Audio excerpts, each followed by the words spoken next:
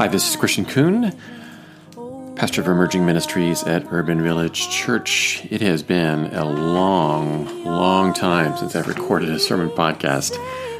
For those of you who've been watching us online, you know that we have been certainly doing things very differently since living into this pandemic, and so we're not able to record things as often as we'd like, and also we're taking turns on recording things, so I felt a little rusty this week as I was putting the sermon together, but I'm really glad to be back with you and glad to be recording this. So I hope that this is helpful for you. I'm going to start by reading the passage today that we'll be focusing on. This comes from the book of Philippians, and this is chapter 3, verses 7 through 17. Yet whatever gains I had, these I have come to regard as loss because of Christ. More than that, I regard everything as loss, because of the surpassing value of knowing Christ Jesus my Lord. For his sake I have suffered the loss of all things, and I regard them as rubbish, in order that I may gain Christ and be found in him, not having a righteousness of my own that comes from the law, but one that comes through faith in Christ, the righteousness from God based on faith. I want to know Christ, and the power of his resurrection, and the sharing of his sufferings by becoming like him in his death, if somehow I may attain the resurrection from the dead. Not that I have already obtained this, or have already reached the goal, but I press on to make it my own, because Christ Jesus has made me his own. Beloved, I do not consider that I have made it my own, but this one thing I do, forgetting what lies behind and straining forward to what lies ahead, I press on toward the goal for the prize of the heavenly call of God in Christ Jesus. Let those of us then who are mature be of the same mind, and if you think differently about anything, this too God will reveal to you. Only let us hold fast to what we have attained. Brothers and sisters, join in imitating me and observe those who live according to the example you have in us. May God's blessing be on the hearing and living out of this word. Many years ago, back when I was in high school, I was in show choir. So imagine 16-year-old me wearing things like powder blue tuxedos, doing choreographed motions to music. And we did a field trip to Chicago. And for those who know me, you know I grew up in a somewhat small town in northeast Iowa. So this was a pretty exciting thing for us to get on the bus and for a few days go and perform in a couple of venues in the Chicago area. It wasn't all performance. We had some time to have some fun. And one of our trips we made was to the Field Museum here in the city, which is, now that I reflect on it, is pretty wild that I now live less than a mile from the Field Museum. But for many of us, it's the first time there. And if you've ever been to the Field Museum, of course, you know it's massive. So many things there, so many things to see and take in. I think we must have had maybe 3 hours or so. That's my memory anyway. So as soon as we got there, the group that I was with, I think we had a feeling like we wanted to run around and see as much of this massive building as we could. This was the days way before the days of Sue, the big dinosaur that they're now, but still enough to see that we wanted to make sure that we took it all in. So we ran around and probably wanted to set foot in every room there. In some of the rooms we may have not even looked at. Certainly we weren't stopping to read anything. We were just kind of, again, taking it all in. So after the time we were there, we got back to the bus. One of the chaperones on the trip was a teacher named Mr. Frankenfeld. He taught biology at our high school. And I remember asking him, Mr. Frankenfeld, what was your favorite part of the museum? And he said, well, I really didn't get out of the section that had the mummies. I don't remember at the time if there was a special exhibit or what this was, but I remember at the time thinking, oh, poor Mr. Frankenfeld. He clearly does not know how to go to a museum. But as I think about it now, I realize that he was just taking his time and taking it all, soaking everything up as he could. And he didn't want to run around to try to see everything as possible. He wanted whatever he saw, he wanted to make sure he was learning as much about this as he could. And so he was one of those people who would probably read every single placard looking at all the different exhibits in this one little area, spending all the hours just there. And I'm sure he probably could have spent days, maybe even weeks, at the museum, learning as much as he could about this, all of these fascinating things for himself as a science teacher. He was taken by everything that was in there, and he wanted to learn as much as he could. Have you ever had that experience? Loving something, being so taken with something, so much that you want to know absolutely everything about it. Well, today we finish up our sermon series. We've been talking about grace, especially as John Wesley, one of the leaders of the Methodist movement, as he described grace. 2 weeks ago, for those of you who have been watching us online, Pastor Chan talked about what's called prevenient grace. That's the grace that surrounds us, invites us there into this relationship with God even before we recognize or know about it. We've also been using a house metaphor. That's what John Wesley used in talking about these different kinds of grace. And Wesley talked about prevenient grace as kind of like the porch of the house. It's there before we actually enter in.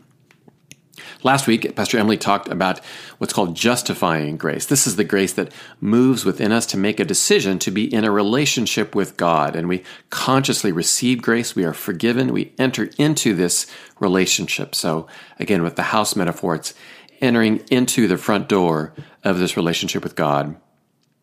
Now, for some Christians, they think that entering through the door is all there is. You may know the song, I have decided to follow Jesus. I have decided to follow Jesus. And they know that song, and I think the decision is the thing. That's the peak. You may be familiar with, sometimes people will talk about being saved, or they'll ask you, when were you saved? And that's all there is, and you're good to go. But there's more to it than that. In fact, that song continues saying, though none go with me, still I will follow. The singer of the song, the author of the song, knows that there's still more. After making that decision, the journey is not over. And that's what we want to talk about today. What happens after you enter through the door, and then we experience another kind of grace that we call sanctifying grace. Now, again, I mentioned earlier this whole notion of entering into a building and wanting to take in as much as you can. Imagine a building that you've always wanted to go into, and then you get to the front door and you think, nah, maybe not. And I don't think that would ever happen. Maybe it's a house in your neighborhood that you've been really curious about, or maybe it's an amusement park that you've always wanted to go to, or a stadium that you wanted to go and see an event there. When you enter all these things, of course, you want to go in. You want to check things out. You want to see what's going on with this building. And that's sanctifying grace. This is, again, the house metaphor that Wesley used, entering into the door and then wanting to explore this house as much as possible. Sanctifying grace is the work of the Holy Spirit in our lives that creates a desire to learn more about God, to experience more of God, to get to the place where you're loving God and our neighbor more deeply. This is the kind of grace that we're talking about here, sanctifying grace. Sanctifying meaning holy, making ourselves more holy. We want to check out all of the rooms in this building. So I have another way of thinking about this too. If entering into a building isn't your thing, a house metaphor may not be doing it for you. I was going through some old pictures the other day, and I came across this video of my kids. I'm going to show this in worship, and maybe I'll put this up on a YouTube page and link to it as well.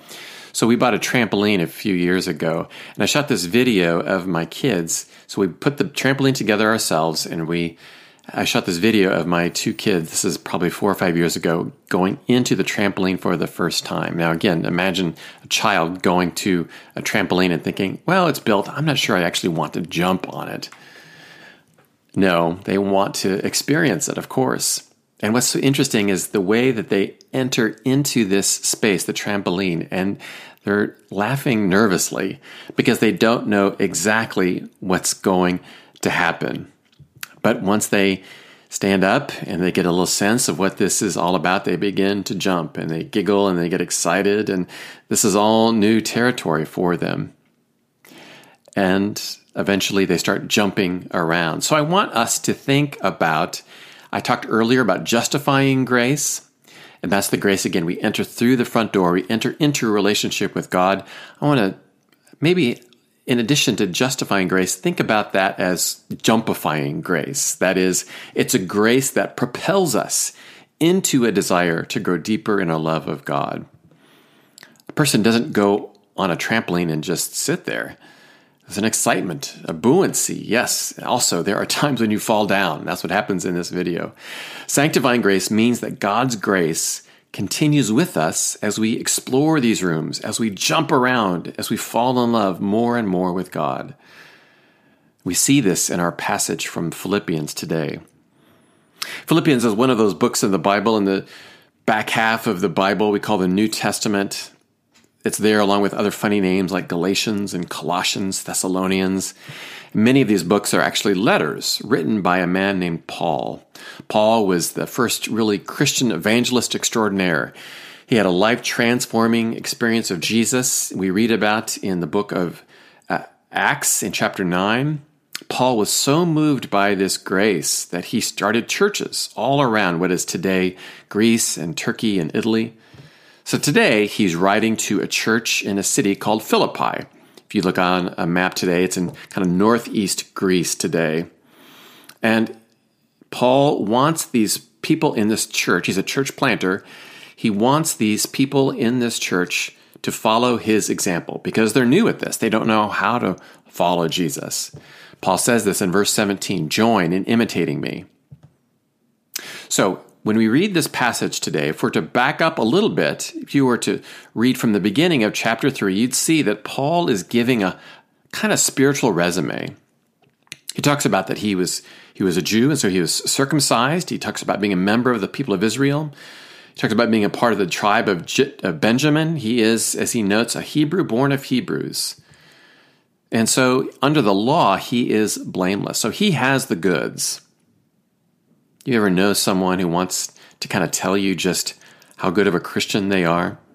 Maybe they want to tell you when and where they were saved, where they went to school, how much of the Bible they've read, how often they've volunteered. Well, Paul is saying, hey, I've got the goods here. But then he goes on to say that his spiritual resume is not what saves him. And so, no matter, and this may be a little bit disheartening for people who have done a lot of work in the faith. So no matter how many books you've read, no matter how many degrees you've earned, no matter how many times you've read the Bible, these things don't save you. They are not the ultimate in our faith lives. In fact, Paul says this in verse 8, for his sake, for Jesus' sake, I have suffered the loss of all things, and I regard them as rubbish in order that I might gain Christ. Paul says all of this doesn't matter at all. In fact, if you ever wonder if there's swearing in the Bible, there is. The word rubbish is from the Greek word skabula, which actually means excrement. So think of the popular word used for excrement and put that in your mind. And that's what Paul's saying. All of that stuff that I've supposedly have done, my spiritual resume, all of that is just excrement. The key thing is knowing Christ. Paul realizes that he is made whole. He is spiritually healthy because of Christ. And so because of that, because of what Jesus has done, because of justifying grace or jumpifying grace, he has an infectious desire to know him, to know Christ. Listen to what he says here. He says, I want to know Christ and the power of his resurrection. He presses on. He says, I press on to make it my own. He said, this is the one thing I do, to forget what lies behind, strain forward to what lies ahead. I press on toward the goal for the prize of the heavenly call of God in Christ Jesus. Paul so wants to know Christ, to live like Christ. Because of this justifying grace, because of what God has done, because of what Christ has done in his life, he wants to know more. Justification is what God does for us through Jesus. Sanctification is what God works in us by his Spirit. So when we seek to love God more and more and explore the many ways that we can do that in prayer and study and justice work and service work, all these things help us to grow deeper in our faith and fall more in love with God. And the Spirit continues to transform our lives, and then our behavior changes. Sanctification isn't necessarily about being a better person. It's about, again, growing deeper in love with God and neighbor so that we might have the mind of Christ. And when we do that, sanctifying grace continues to be with us every step of the way. That kind of passion about wanting to know more because of what's been done for us. One of my favorite follows these days on Twitter and Instagram is a young woman named Corinna Newsom. I read about her in an article in the New Yorker. Corinna grew up in Philadelphia, and she talks about now she works on a lot of issues pertaining to the environment. But when she grew up in a city, and so she didn't have a lot of wildlife experiences. I'm getting this from an interview that she had. She does remember, though, her grandmother had a large collection of National Geographic magazines. So she was poring over these books, anything about nature. And she remembers writing a note to herself that this is what she wants to be when she grew up. She wanted to be a scientist who studied bugs and animals. She said that was the age when she became obsessed with wildlife. So she went to a college in Ohio, and one of the classes she had to take for her zoo and wildlife biology major was ornithology, so the study of birds. And she said that she was excited about the other classes, mammalogy, herpetology. She was not thrilled about ornithology. She said she knew nothing about native birds. She'd learned a lot about exotic species, all those National Geographics that she had read about.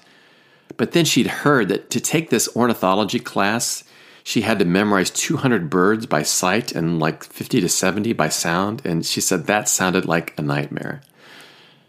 But she was taken by the professor in this class, Dr. Jason Quarter. She said he was strangely passionate about it, which she was kind of annoyed by until their first lab day, which is the first day they went out in the field. And so the day they went out in the field, and he was introducing some of the more common species in Northeast Ohio. That's where her school was.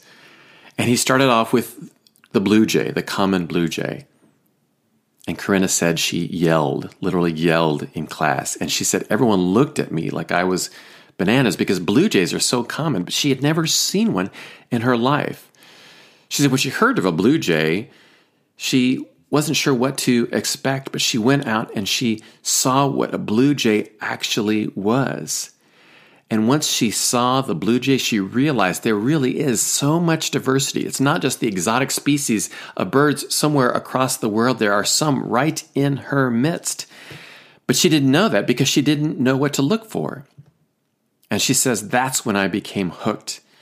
And she said, teach me all the birds because I can see, or rather, teach me all the birds so I can see all the birds. Teach me all the birds so I can see all the birds. And since then, she has done so much. She's now a steering committee member of the organization Young Evangelicals for Climate Action. And for those of you who remember the incident with Christian Cooper, he was the bird watcher in Central Park who got called out because he was bird watching while black. Corinna is also black, and as she read about what happened to Christian Cooper, she was one of the co-founders of what she called Black Birders Week as a way to raise the awareness that black people care about the environment too and are in awe of the environment too. And so I'm so inspired by her passion for the environment, but also for other things too. On her Twitter feed last week, just her two tweets next to each other. One was a little video. She saw a living sand dollar for the first time. And the video is just amazing. It's 30 seconds of her just exclaiming how cool this is, this sand dollar. And then the next tweet is that the police still have not been arrested for killing Breonna Taylor. Back to back. That's what she's passionate about. All of these things. But I love, again, that phrase, teach me all the birds so I can see all the birds. She was so overwhelmed by God's creation. Again, I read another quote another article from her when she talked about sometimes there were barriers in her life around faith and science, but once she deconstructed those barriers, she said, "I was joyfully surprised to find the character and essence of God woven through every detail of the creation that God spoke into existence. Teach me all the birds so I can see all the birds." And I think that is a wonderful way to describe, I hope, what happens when we enter into a relationship with God and all of a sudden we sense all kinds of things around us that we didn't know were there. And so we have a desire. Teach me all there is, God, so that I can see you in all there is. That's sanctifying grace. That desire to fall in love with God. And so I hope that that can be the case for you. I hope that as we think about entering into a relationship and then we think about justifying grace or jumpifying grace, and that propels us into this relationship. And that journey is going to be different for all of us. Some of us may want to run around and take everything in at once. Some of us are wanting to take our time with it. Some people are really going to be learning about the life of prayer. Some people want to study. Some people want to move in acts of justice and service. There's no right or wrong way to do this. But I hope that God can lay claim to your life, can bring you in, can let you know how much God desires this relationship so that you might also be taken in by this kind of relationship too, and that you will want to learn and grow deeper in love with God. And when we do that, I think we change, and then others begin to see that change, and prevenient grace might be working on them, and they might be interested in the door that you walked through. And then you tell them your story, and maybe they might join you in the house or on the trampoline, falling down and soaring high along the way. Amen. Well, friends, thank you for listening to this podcast. I'm not sure when I'll be recording again, but it'll be sometime in the next few weeks. And so keep tuning in to this podcast for that. I'm going to put also in the Podbean page, the Urban Village Podbean page, the links to our online worship, so you can check that out and see where we are on YouTube and on Facebook too. So, friends, until the next time that we're together, may the peace of Christ be with you. Love and salvation, great God of heaven, my